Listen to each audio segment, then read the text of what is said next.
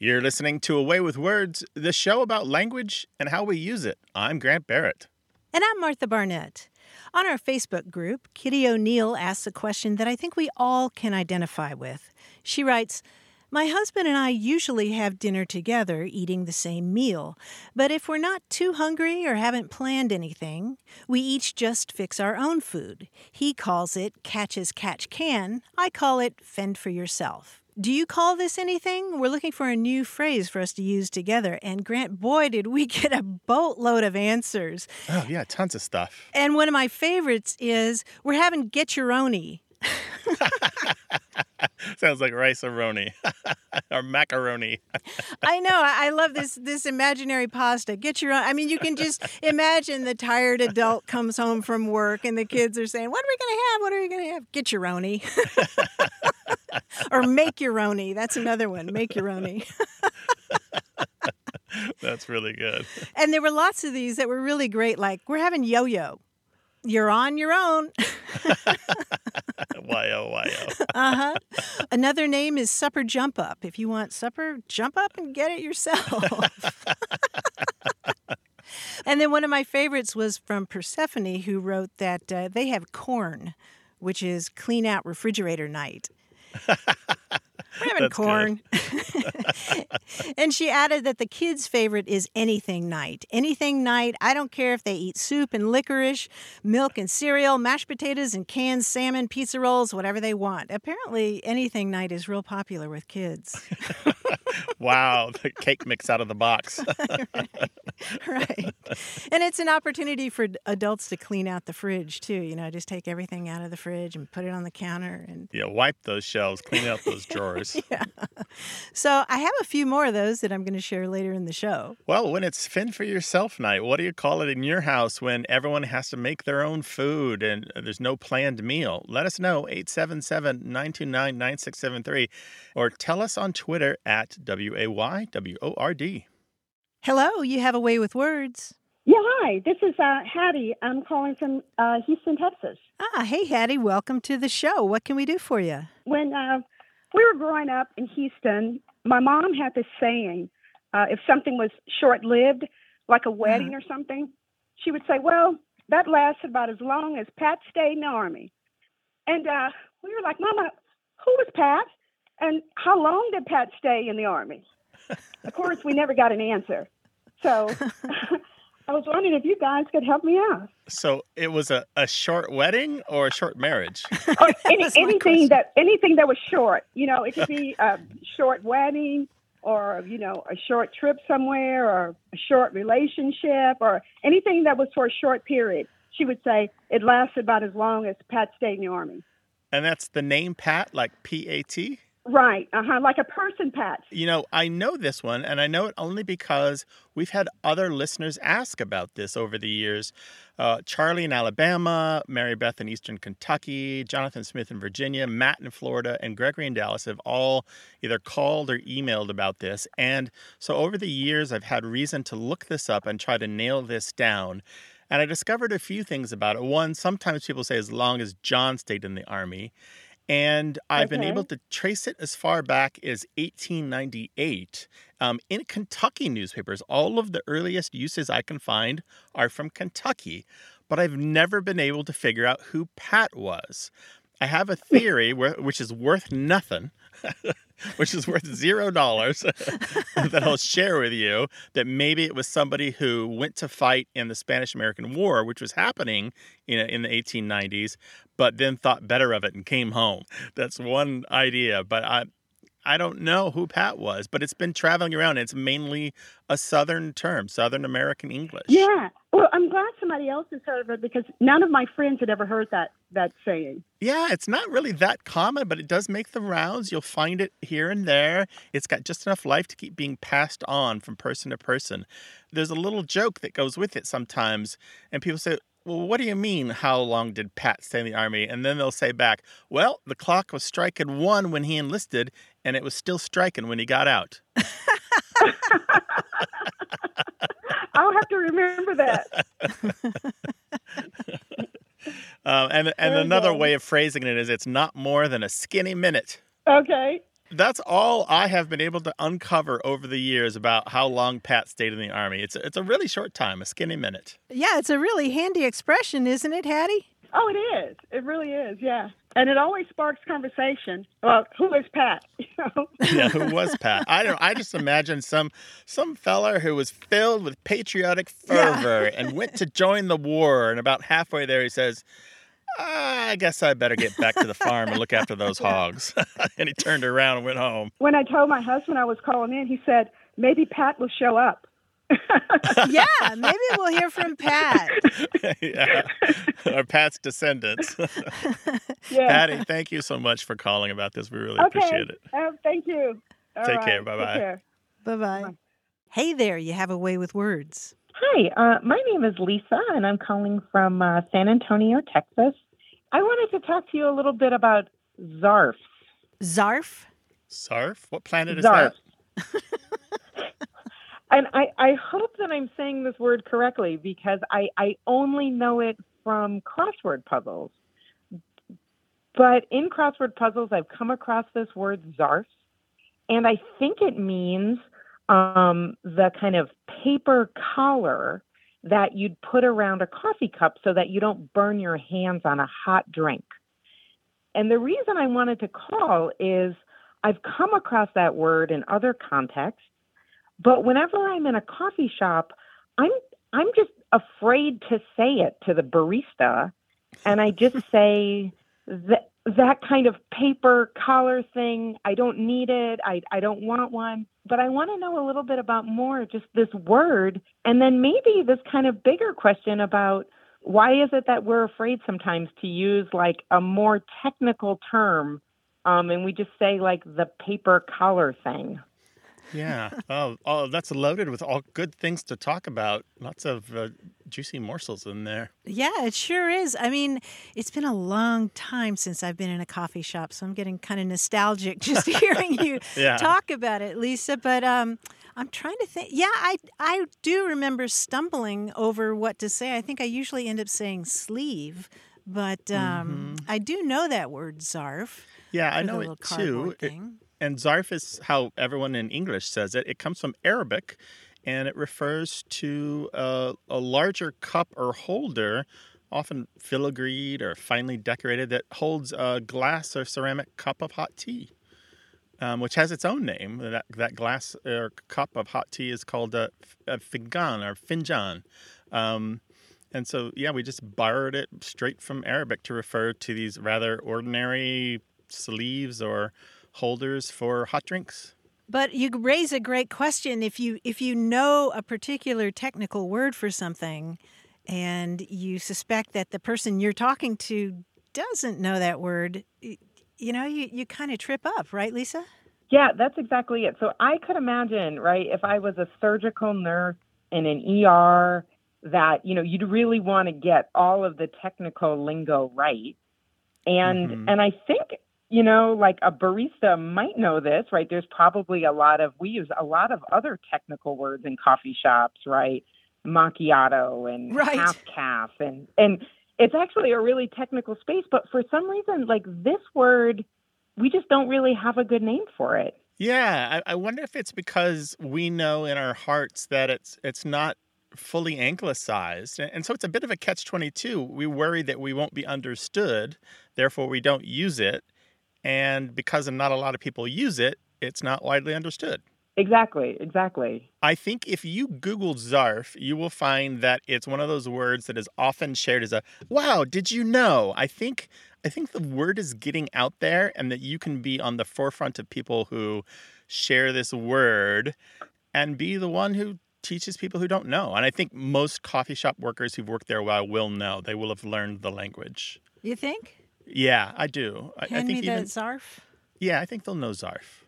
You know what's discordant for me, though, Lisa, is that zarfs, if you Google zarfs, they are elegant, beautiful things usually, the original ones in the Middle Eastern culture. And I'm not sure that the cheap cardboard things from the coffee shop are even worthy of the name zarf, because the cleverly constructed, but they're not particularly elegant. Yeah, I've eaten in like Moroccan restaurants, and I know exactly the kind of beautiful metal, like ornated, like it brings a level of ceremony to a beverage, and surely Right. that little paper thing at a coffee shop doesn't. But it is sort of a troubling thing of like what kind of look would I get, or am I just going to have to end up feeling kind of confused and pretentious in a coffee shop? I liked your comparison to the medical field. Martha, if you and I are talking about linguistics, what do? We use the linguistics terms. Sure. But if we're talking to a listener, we might not know if they know the linguistics terms, so we might explain it something in plainer words and not use the formal language for it. And I think that's what's happening here. If you are an insider, you'll use the insider language. If you're not, you won't. It's hard to know who the insiders are with Zarf. Yeah, and I guess this is maybe my bigger question is sometimes a technical word helps you be understood more quickly and clearly in some contexts. Yeah. And in other contexts, it actually just causes more confusion, and it's better to say paper sleeve thingy. But once you do a little field work, try Zarf in your next coffee shop encounter, say maybe the next 10, and see how many people don't blink an eye at it. See what happens. I absolutely will. Take care and be well, all right? Thank you so much. Bye-bye. Okay. Bye-bye. Bye-bye. Earlier, we were talking about the terms that families use for those nights in your home where nobody's actually cooking dinner. Everybody's just grabbing whatever they want from the fridge. And as it happens, Roz Chast, who's a cartoonist for The New Yorker, put out a similar question on her Instagram a few months ago, and she got back more than 1,700 responses of what families call this kind of dinner. And some of them are really great. I'll just share a few. California plate, spa plate, eek, mustard with crackers, having weirds, getcheroni, which we mentioned before, goblin meal, gishing, peewa diddly, picky poke, screamers, trash panda, rags and bottles, blackout bingo, miff muffer moof, anarchy kitchen, going feral, going Darwin, googots, oogle moogle, dirt night, and mousy mousy. Wow. I wonder how many of those were real. I was wondering that too, but apparently she got at least a couple of mentions of if it's. If it's in the fridge, it's fair game. I'm having butter. Look, a stick of butter. What do you call that kind of free-for-all when you have to make your own dinner? 877-929-9673 or send it to us in email. That address is words@waywardradio.org.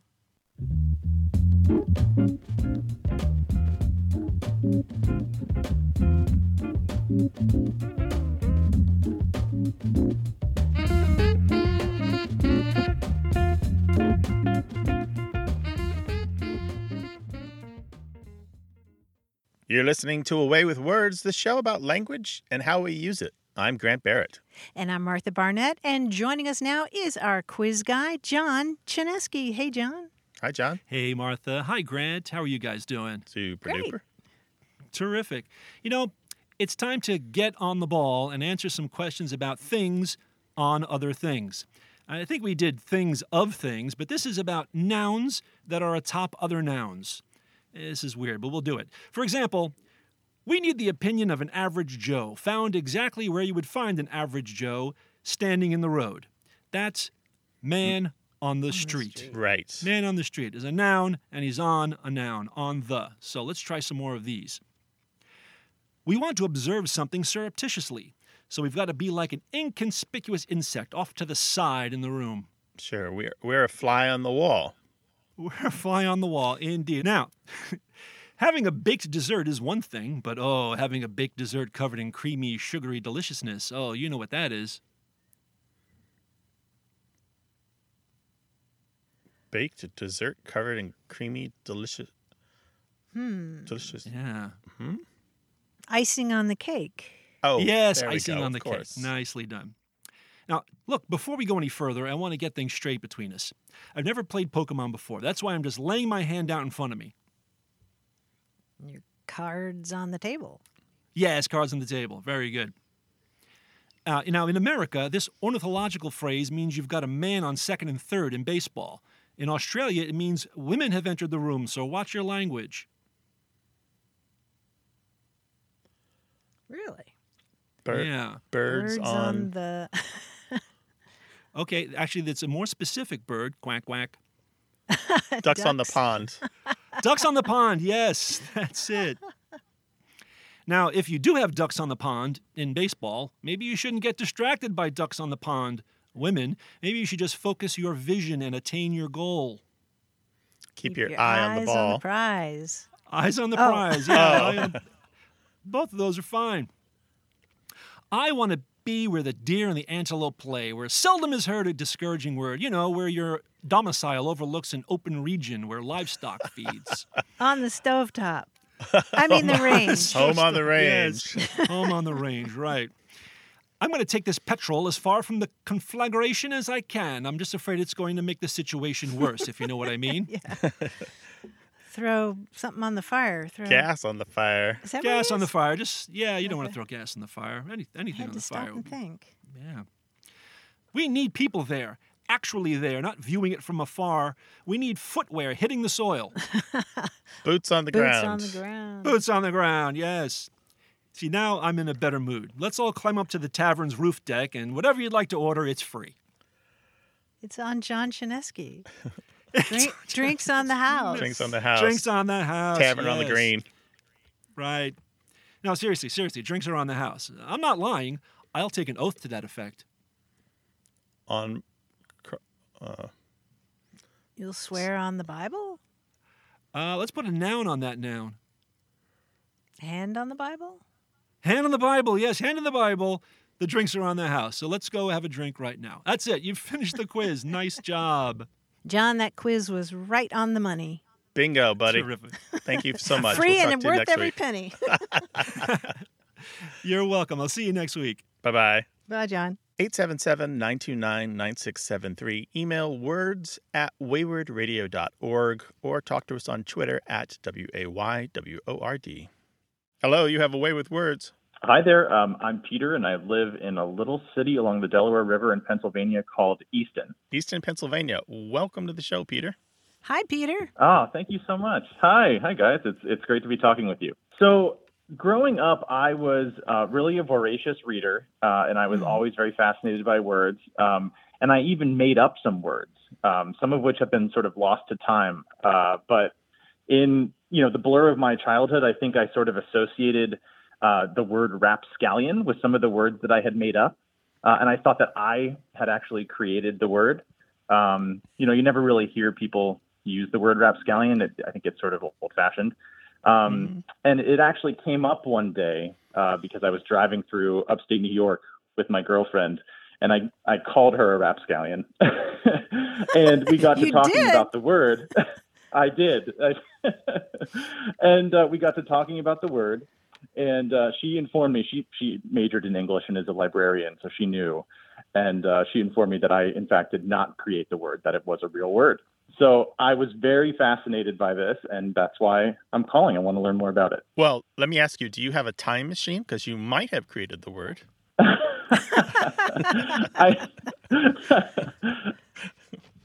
No, I guess not. Unfortunately not. No. Okay. Well, Peter, first of all, I just want to congratulate you on your taste in girlfriends, because if she's an English major and a librarian, hot flashes over she's here. our people. So how could you possibly call her a rapscallion? She was being mischievous. I don't know.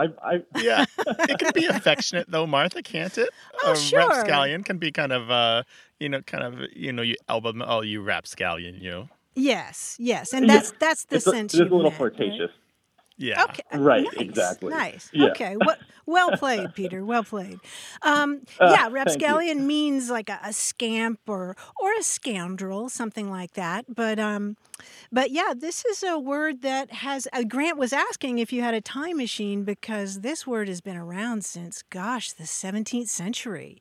I'm betting that you picked it up somewhere in the blur of your childhood, being so well read. You know what? I am willing to bet that too. I read a lot of sort of older children's books at the time.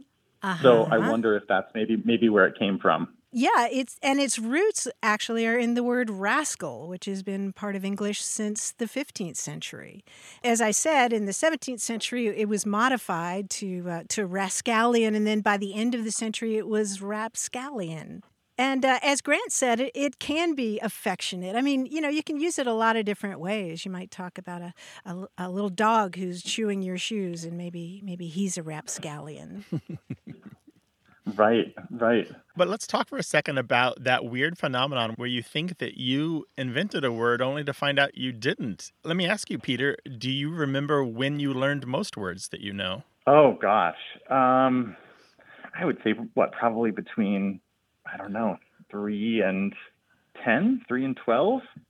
When you really first start reading? I don't know. What I'm saying is, I was thinking that most words that you know, you don't know where and when you learned them. And it would be true for rapscallion as well. So when we have an unusual word in our vocabulary, we sometimes remember where we learned it, but often we don't. And in the word history business that Martha and I are in, we often get well-meaning emails and phone calls from people who are pretty sure that they invented a word, and we have to gently tell them, well, unless you had a time machine, you didn't, because we have print evidence of this word from when your great-grandparents were alive. That's amazing. Well, and it echoes sort of the conversation that my girlfriend and I had, right? Driving down the road and me insisting, no, really, I created this word, and she, of course, Googles it. I think we know who the rapscallion in this relationship is, actually. Right. Well, thank you both so much for your time today. I appreciate it. It was really a blast. I've been a fan of the show for a long time, so thank you. Thank you, Peter. Take care now. Great to talk with you, and hi to your girlfriend. Bye-bye. Okay, bye-bye. Bye-bye. Well, let us help you ford the rivers of language. Call us 877-929-9673. That's toll free in the U.S. and Canada. Or you can talk to us in email, words@waywardradio.org, or on Twitter @WAYWORD.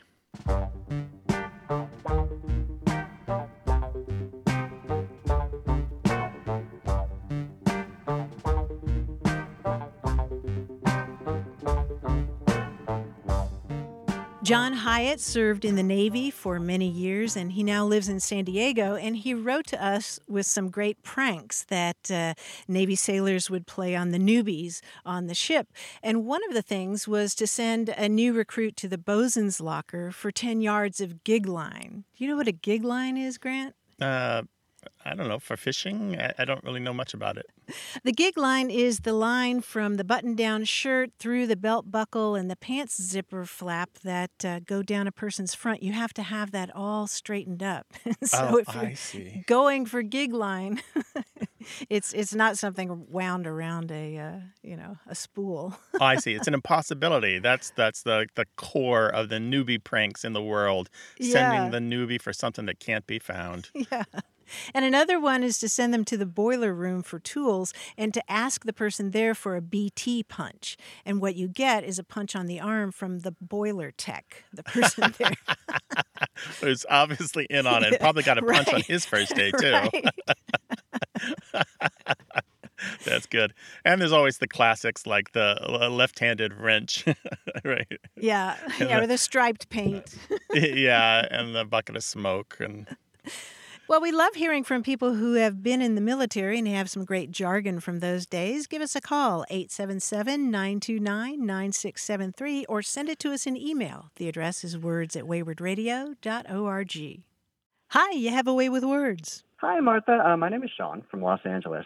And my question for you guys is, I've noticed recently that it seems like government agencies like the FBI, the CIA, the IRS, EPA, when I hear them referred to in press briefings or even on places online, they seem to drop the definite article.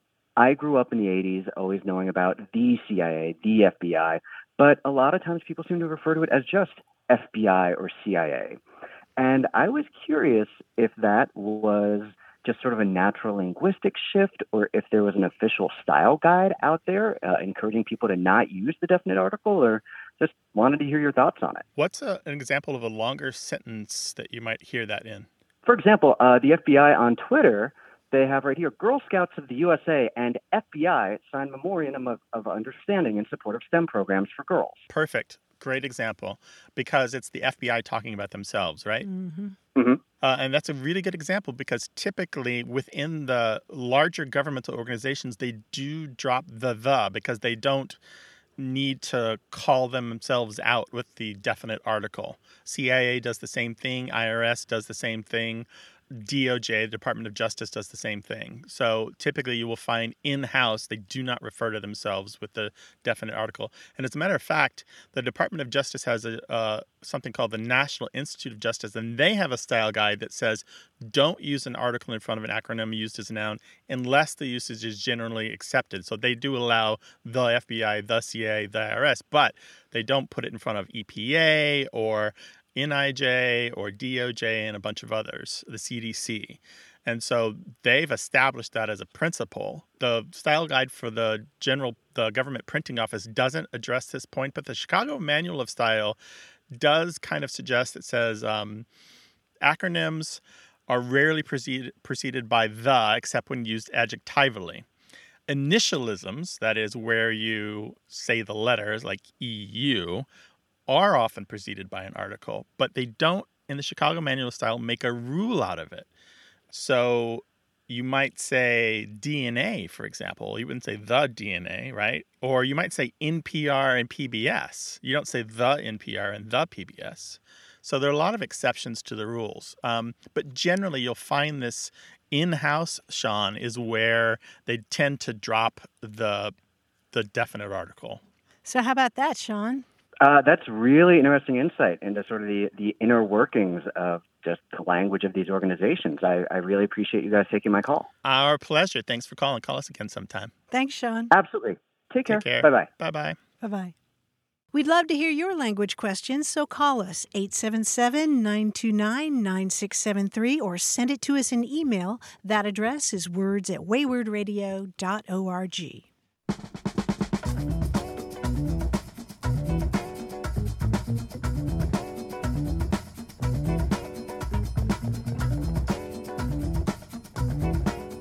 If you need to describe somebody who has a sour expression or maybe they're grumpy, you can always say, they look like they were eating vinegar off a fork. What? Isn't that a great expression? Or licking vinegar off a fork? I mean, just how would your face look if you were licking vinegar? So not only unhappy about what they're eating, but how they're eating it. Right? She looked like she'd been eating vinegar off a fork. 877-929-9673. Hello, you have a way with words. Hi, this is Jill. How are you? Excellent. Jill, where are you calling from? Dallas, Texas. Well, welcome.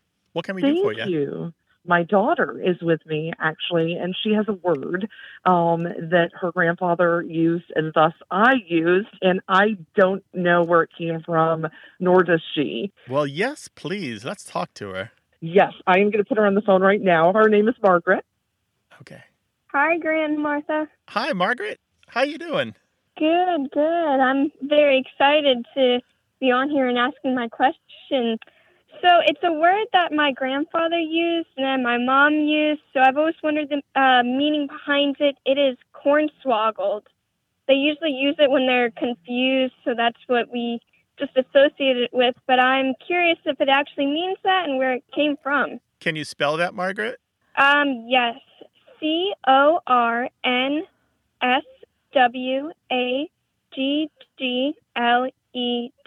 Interesting. Are you saying cornswaggle or cornswoggled? We say it like cornswoggled.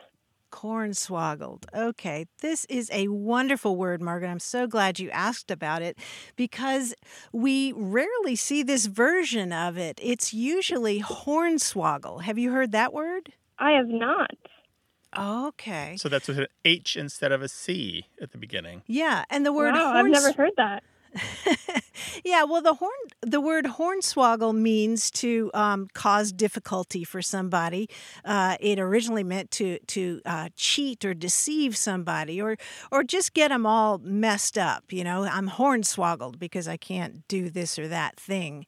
And these words come from a period in the mid 19th century when there was this great fad for kind of mixing and matching syllables to form these words that sounded like they came from Latin, but they didn't really. So you got all these words during this period like confusticate, which means to confuse, or gosh bustified, which means you're really, really pleased, or absquatulate, which means to leave in a hurry.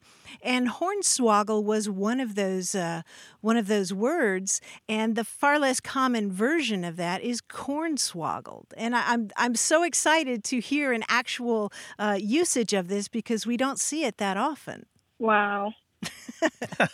Wow. What do you make of that, Margaret? TMI, Martha. That's just crazy. I never knew that this was the less used version of it. Yeah. Yeah, it's got a long history. Yeah, but it's a really fun word to say, right? Yeah, definitely. Yes. Well, anytime you're cornswoggled about language, give us a call. Okay, Margaret? Okay, thank you so much. Bye-bye. 877-929-9673 or Twitter at WAYWORD.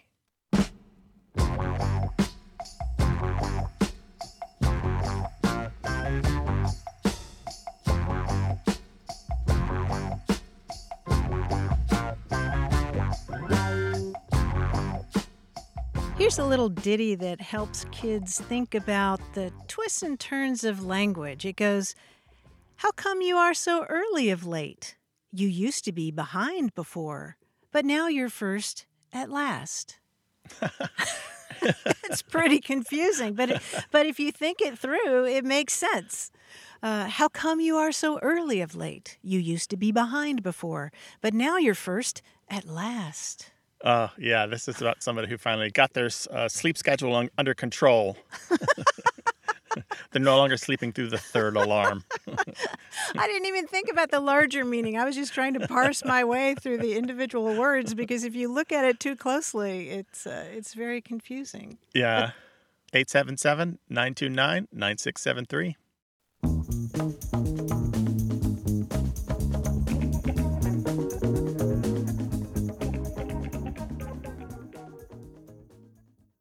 You're listening to Away with Words, the show about language and how we use it. I'm Grant Barrett.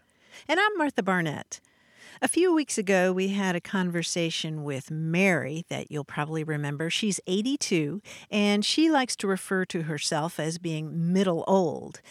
And we talked about how people feel about other words for reaching that age, like being elderly or being a senior citizen. And we wondered whether there were better alternatives to those words. And you know what, Grant? The very next day, I walked into a store here in San Diego, and there was a cheery young woman behind the counter, and she was telling somebody about their wisdom discount. Oh. And I thought, what? And she looked at the person's driver's license and said, "Oh, you're over 60. You get a wisdom discount." And so I made a point of asking, is that really what it's called? Is that your nomenclature? And she said, absolutely. We love our older customers. Wisdom discount, but that reminds me of a proverb that I once read, which is just because you've reached an old age doesn't mean you've learned anything along the way. But it got me wondering whether the language we use around age will do some changing if it's good for business. We got an email from Adam Kellogg, who wrote to say that in Portland, Oregon, the local transit agency now uses the term honored citizen. But it's not only for people 65 and older, it's for people who are low income or Medicare beneficiaries or riders with a mental or physical disability. Honored citizens in Portland get a discount. Yeah, I like that terminology. I like it as an umbrella term, and it also shortens their need to use the fully elaborated phrase of, older people, blah, blah, blah, and people with disabilities and so forth. Yeah, that's good. Yeah, it's a little self-conscious, but I like it. And Michael Gardner wrote from Albuquerque, New Mexico, to share his mother's term for this, and that's seasoned citizen. He says, seasoned citizen, which I also like very much. Her reasoning is that when someone reaches a certain age, she's 84, they've been seasoned with the ingredients of life and are ready to be served. But I also like seasoned suggesting what you were saying about having experience, accumulated life experience. Yeah, that's true. But seasoning can happen at a young age as well. But in general, the older you are, the more seasoned you are, right? You've been around the sun a few times and made your mistakes in bulk. Yes. You have some mileage on you. But I'm just wondering if, in general, sort of like I've thought for quite a while that as boomers move into old age, we're going to see more and more things like stylish hearing aids or high-tech walking canes. And I wonder if that kind of thing is going to happen with language as well. It could be. Certainly, as the technology gets better for all devices, we get lighter materials and smaller electronics, and the naming that goes with those, maybe the naming companies will come up with generics that will then later be passed on to these generations. Like we had for a while the internet generation. Maybe something will happen in that direction. Mm-hmm. Yeah, and as long as it's useful, I would think it would take hold. So we'll see. We'll see. We're still welcoming your contributions toward naming the older generations. What's a good overall term that doesn't sound pejorative for folks of a later generation? Let us know, 877-929-9673. Email words@waywardradio.org or talk to us on Twitter at WAYWORD.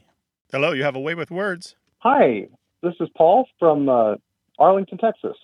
Hi, Paul. Welcome to the show. Hi, Paul. So my grandmother, she's a dear old Southern lady, and she had a number of fun things that she would say, but she would use this particular phrase almost as a no matter what, this needs to happen or this is going to happen.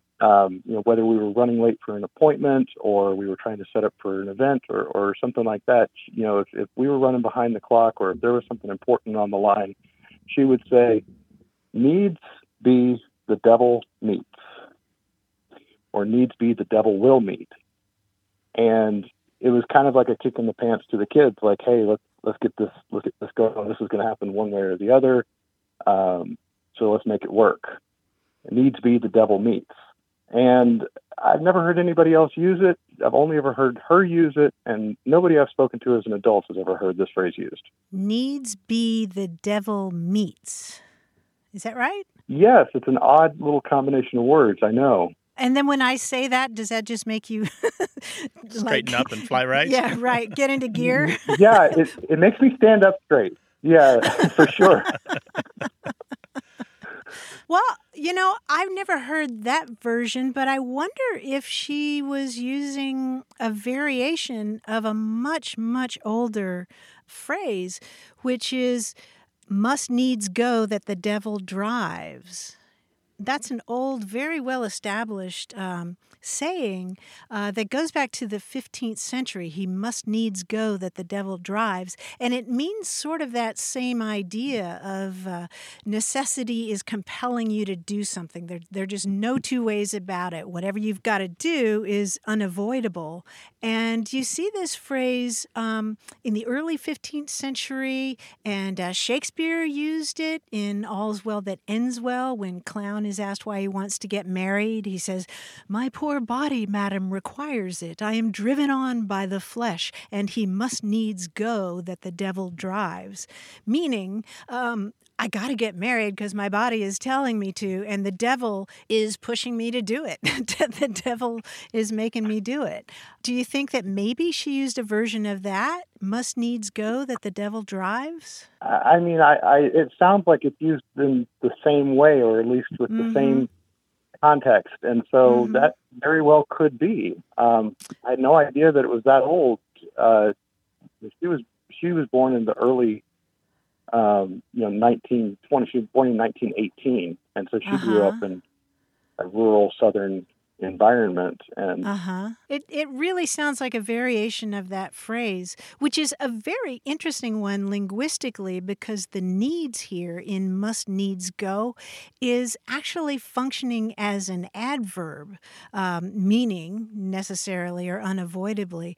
It's an adverb that intensifies that word must, because in Old English, you could turn a noun into an adverb by adding s or es to the end of it. And so must needs. Wouldn't you think, Grant? I'm betting that she somehow either misremembered or did her own elaboration on that phrase. Yeah, it's had so many centuries that it could have changed before it reached her.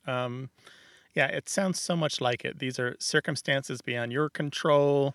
And there's also a notion here of being forced to do the unwanted or maybe even the unexpected. Yeah, that would be a good example of how she might use that. I remember distinctly she'd like to throw a lot of parties, and if we were over there helping her get ready for her parties, it was hell or high water. This place is going to be ready to go when the guests start arriving. Sounds like a strong-willed woman. Oh, yes. Raised right. Paul, thank you so much for your question. We really appreciate it. And thanks for sharing your memories. Thank you so much for having me. I really appreciate it. I feel like I'm more enlightened now. Oh, well, that's great. And now we must needs go. Yes, I appreciate it very much. Thank you. All right, take care. All right, now. Bye-bye. thanks. Bye-bye. Our show is as much about family history and our shared culture across this continent and around the world as it is about language.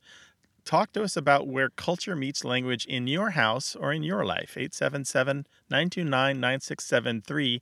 Email words@waywardradio.org or tell us about it on Twitter @WAYWORD.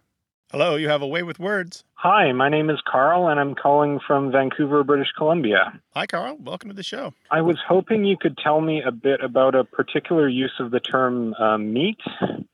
I was wondering if it's common or if there's any history to using this term, this word, to refer to food that isn't animal flesh and would never be mistaken for it. This is meat, M-E-A-T, meat? That's it, yes, exactly. Like, chicken or beef or that sort of thing. Basically, what happened was I was on the internet and I came across this discussion thread where people were talking about little tricks they use to make their lives easier. They call them life hacks. And I said that if you're boiling an egg, you can put some baking soda in the water, which stops the shell from sticking to the meat. And this other person, I don't know if they looked at me like I had two heads because it's the internet, but they did seem very surprised. They seemed very surprised to see someone use the term meat in reference to an egg. So I was just wondering if that's an unusual way to put it. My heavens. So you were talking about separating the shell from the inner part, the edible part of the egg, and you referred to that edible part of the egg as meat. Exactly, yes. They were surprised. I think they got what I meant. It was just they were surprised.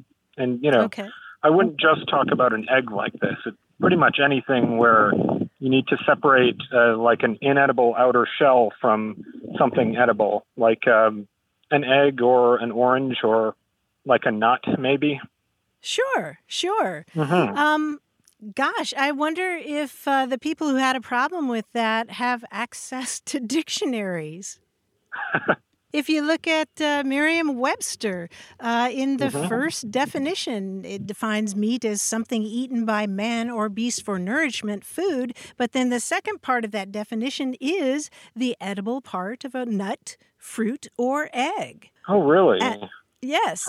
And you'll find that a similar definition in the Oxford English Dictionary. I mean, meat, the word itself, has a really interesting history because it generally referred to food or nourishment in Middle English.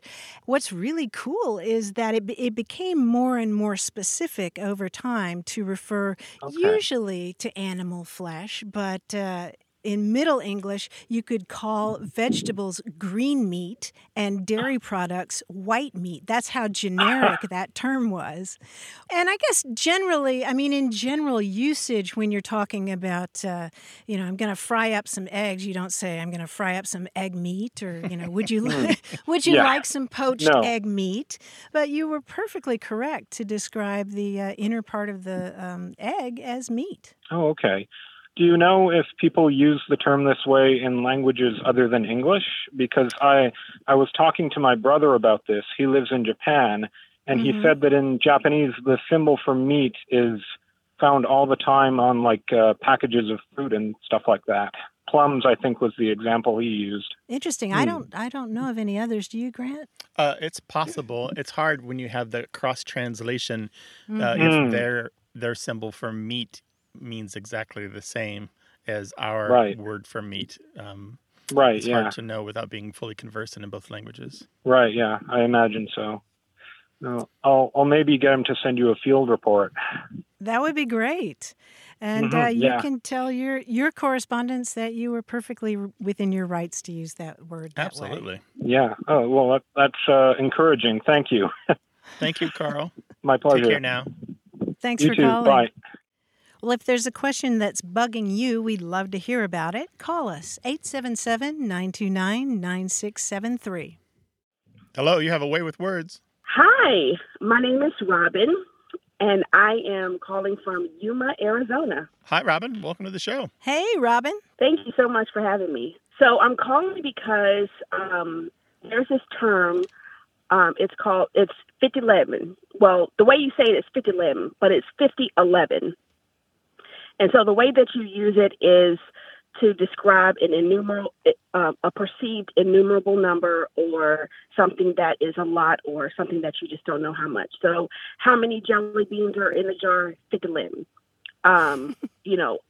Like I tell my kids, I told you 5011 times to clean your room. So that's what 5011 is. Yes. Now, I'm from Virginia, and I thought it was like a Southern Virginia, North Carolina thing. And then I heard other people say it. But then I also heard someone from Chicago and Cleveland say it. And I thought that it was like a Black Southern thing. But then when I heard someone from Chicago and Cleveland say it, then I was like, wait, it's a little bit more widespread. And I just kind of chucked it up to the Great Migration. Like maybe they just heard it, grandma say it. And so I'm noticing that it's like catching up a little bit more steam, and more people are saying it, like younger kids are saying it. So I just want to know, where did it come from? Oh, boy. What I grew up was hearing a different version. My Aunt Mazo from North Carolina used to say, I told you, Martha Ann, 40-11 times to get your britches on. So Robin, this is just music to my ears to hear your version. And, both 5011 or as you say, 5011 and 4011 have been around for close to 100 years.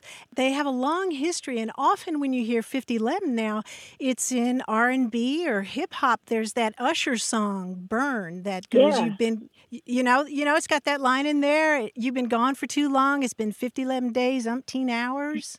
Yeah. There's a fancy term for these kinds of words. You want to know what it is? What is it? Indefinite hyperbolic numerals. Okay. That makes sense. That actually makes sense. Because as you suggested, it's a large number, not exactly a particular amount, but it's a really big number. So the fancy term for these words is indefinite hyperbolic numerals. What's really interesting is that 4011 I think was the earlier one, and 5011 is a variant of that. But 4011 was originally in the Northeast, and it seems to have migrated down some into the South, because that's where I hear it more often. And so I'm very interested to hear that you heard 5011 up in Chicago.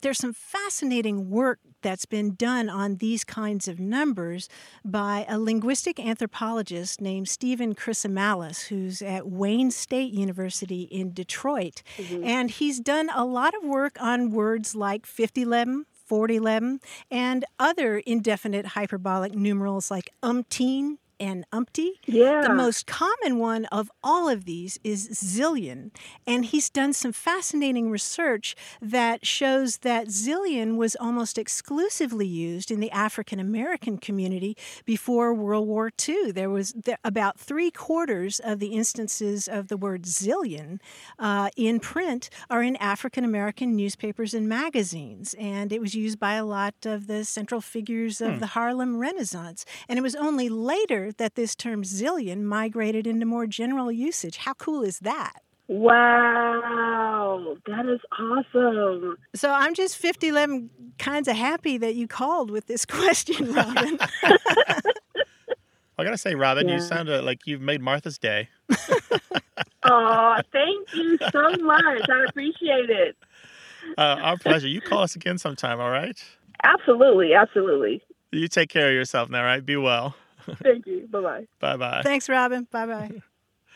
If there's another language that you speak where they use a specific number to mean an indeterminate amount, let us know, 877-929-9673, or tell us about it in email, words@waywardradio.org, or talk to us on Twitter at WAYWORD.